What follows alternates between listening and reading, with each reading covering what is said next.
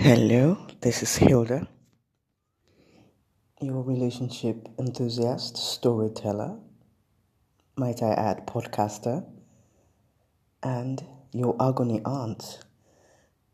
This morning I'm doing something different. I did a piece, I think last year or so, on abuse, and this morning I just feel that I must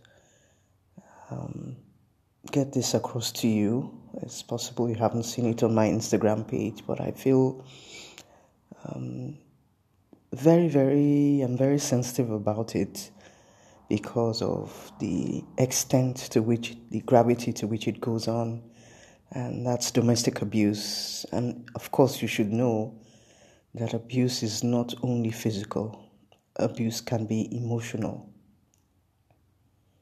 So I'm going to do some reading, which I'm going to read what I wrote. It's kind of like a poem. It's kind of like a letter, or kind of like a conversation between a woman who is being abused in her home by her husband and a friend. So she starts by saying, "This is me, this is you. That's me there, and that's you before the knot on the finger. My skin is dark and clear of creams, and makeup, none.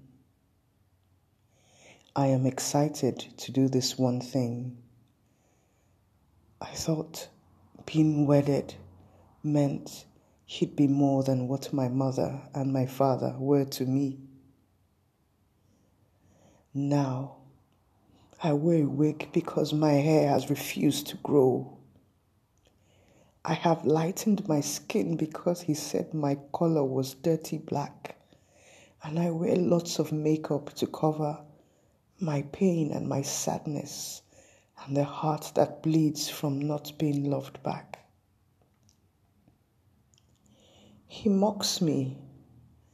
He sniffs my underwear when I get home and calls me slut. He talks to me through clenched teeth and tells me all the time that I am his curse. I am the reason for his poverty. He says I smell like rotten fish down there, but doesn't let the there rest. He rides it so much every day that the there has lost all its juice. Moaning is now my juice and my respite. He slaps me sometimes and says I can't fuck to save my life. His sick affection follows me everywhere. Even when he is not there, I cringe. Abuse is not love. It is not family, and it is not marriage. So many of us may find ourselves in a relationship or in a marriage where we feel a sense of loyalty to such a man that demeans you and makes you feel less than a human being, not to talk of less than a woman. If you're in this kind of relationship where your partner has no regard for you, where he openly embarrasses you, many a time even in front of your children, where he mocks you and makes you feel that you are nothing, that you are like dirt, or he makes you feel that even your looks disgust him, your being disgusts him. Why are you still in this kind of relationship or marriage? It's two things. You continue to bear it, or you do something about it. I think the first thing to do is to get help for yourself. Because the worst thing to do is to look after someone when you've not looked after yourself first, go get help. Talk to a friend, go to a counselor in church, or go look for a psychiatrist or psychologist. Don't accept it. What abuse does to your mind is even worse than what physical abuse does to the body, because you're not even aware of the damage that has been done to you as a human being, as a person.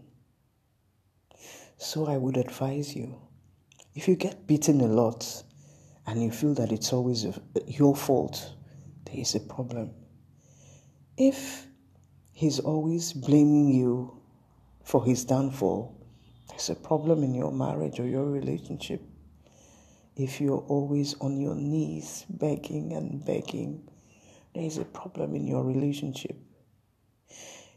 If you find that at each point in time when you want to have contact with your husband or your partner, your heart begins to beat out of fear, you're being abused or you're a victim of abuse, run away from it before it consumes you, before it takes away your life like it has many, many women. It's better to be alive. It's better to be alive than to be dead. Let's say no to domestic abuse. Thank you.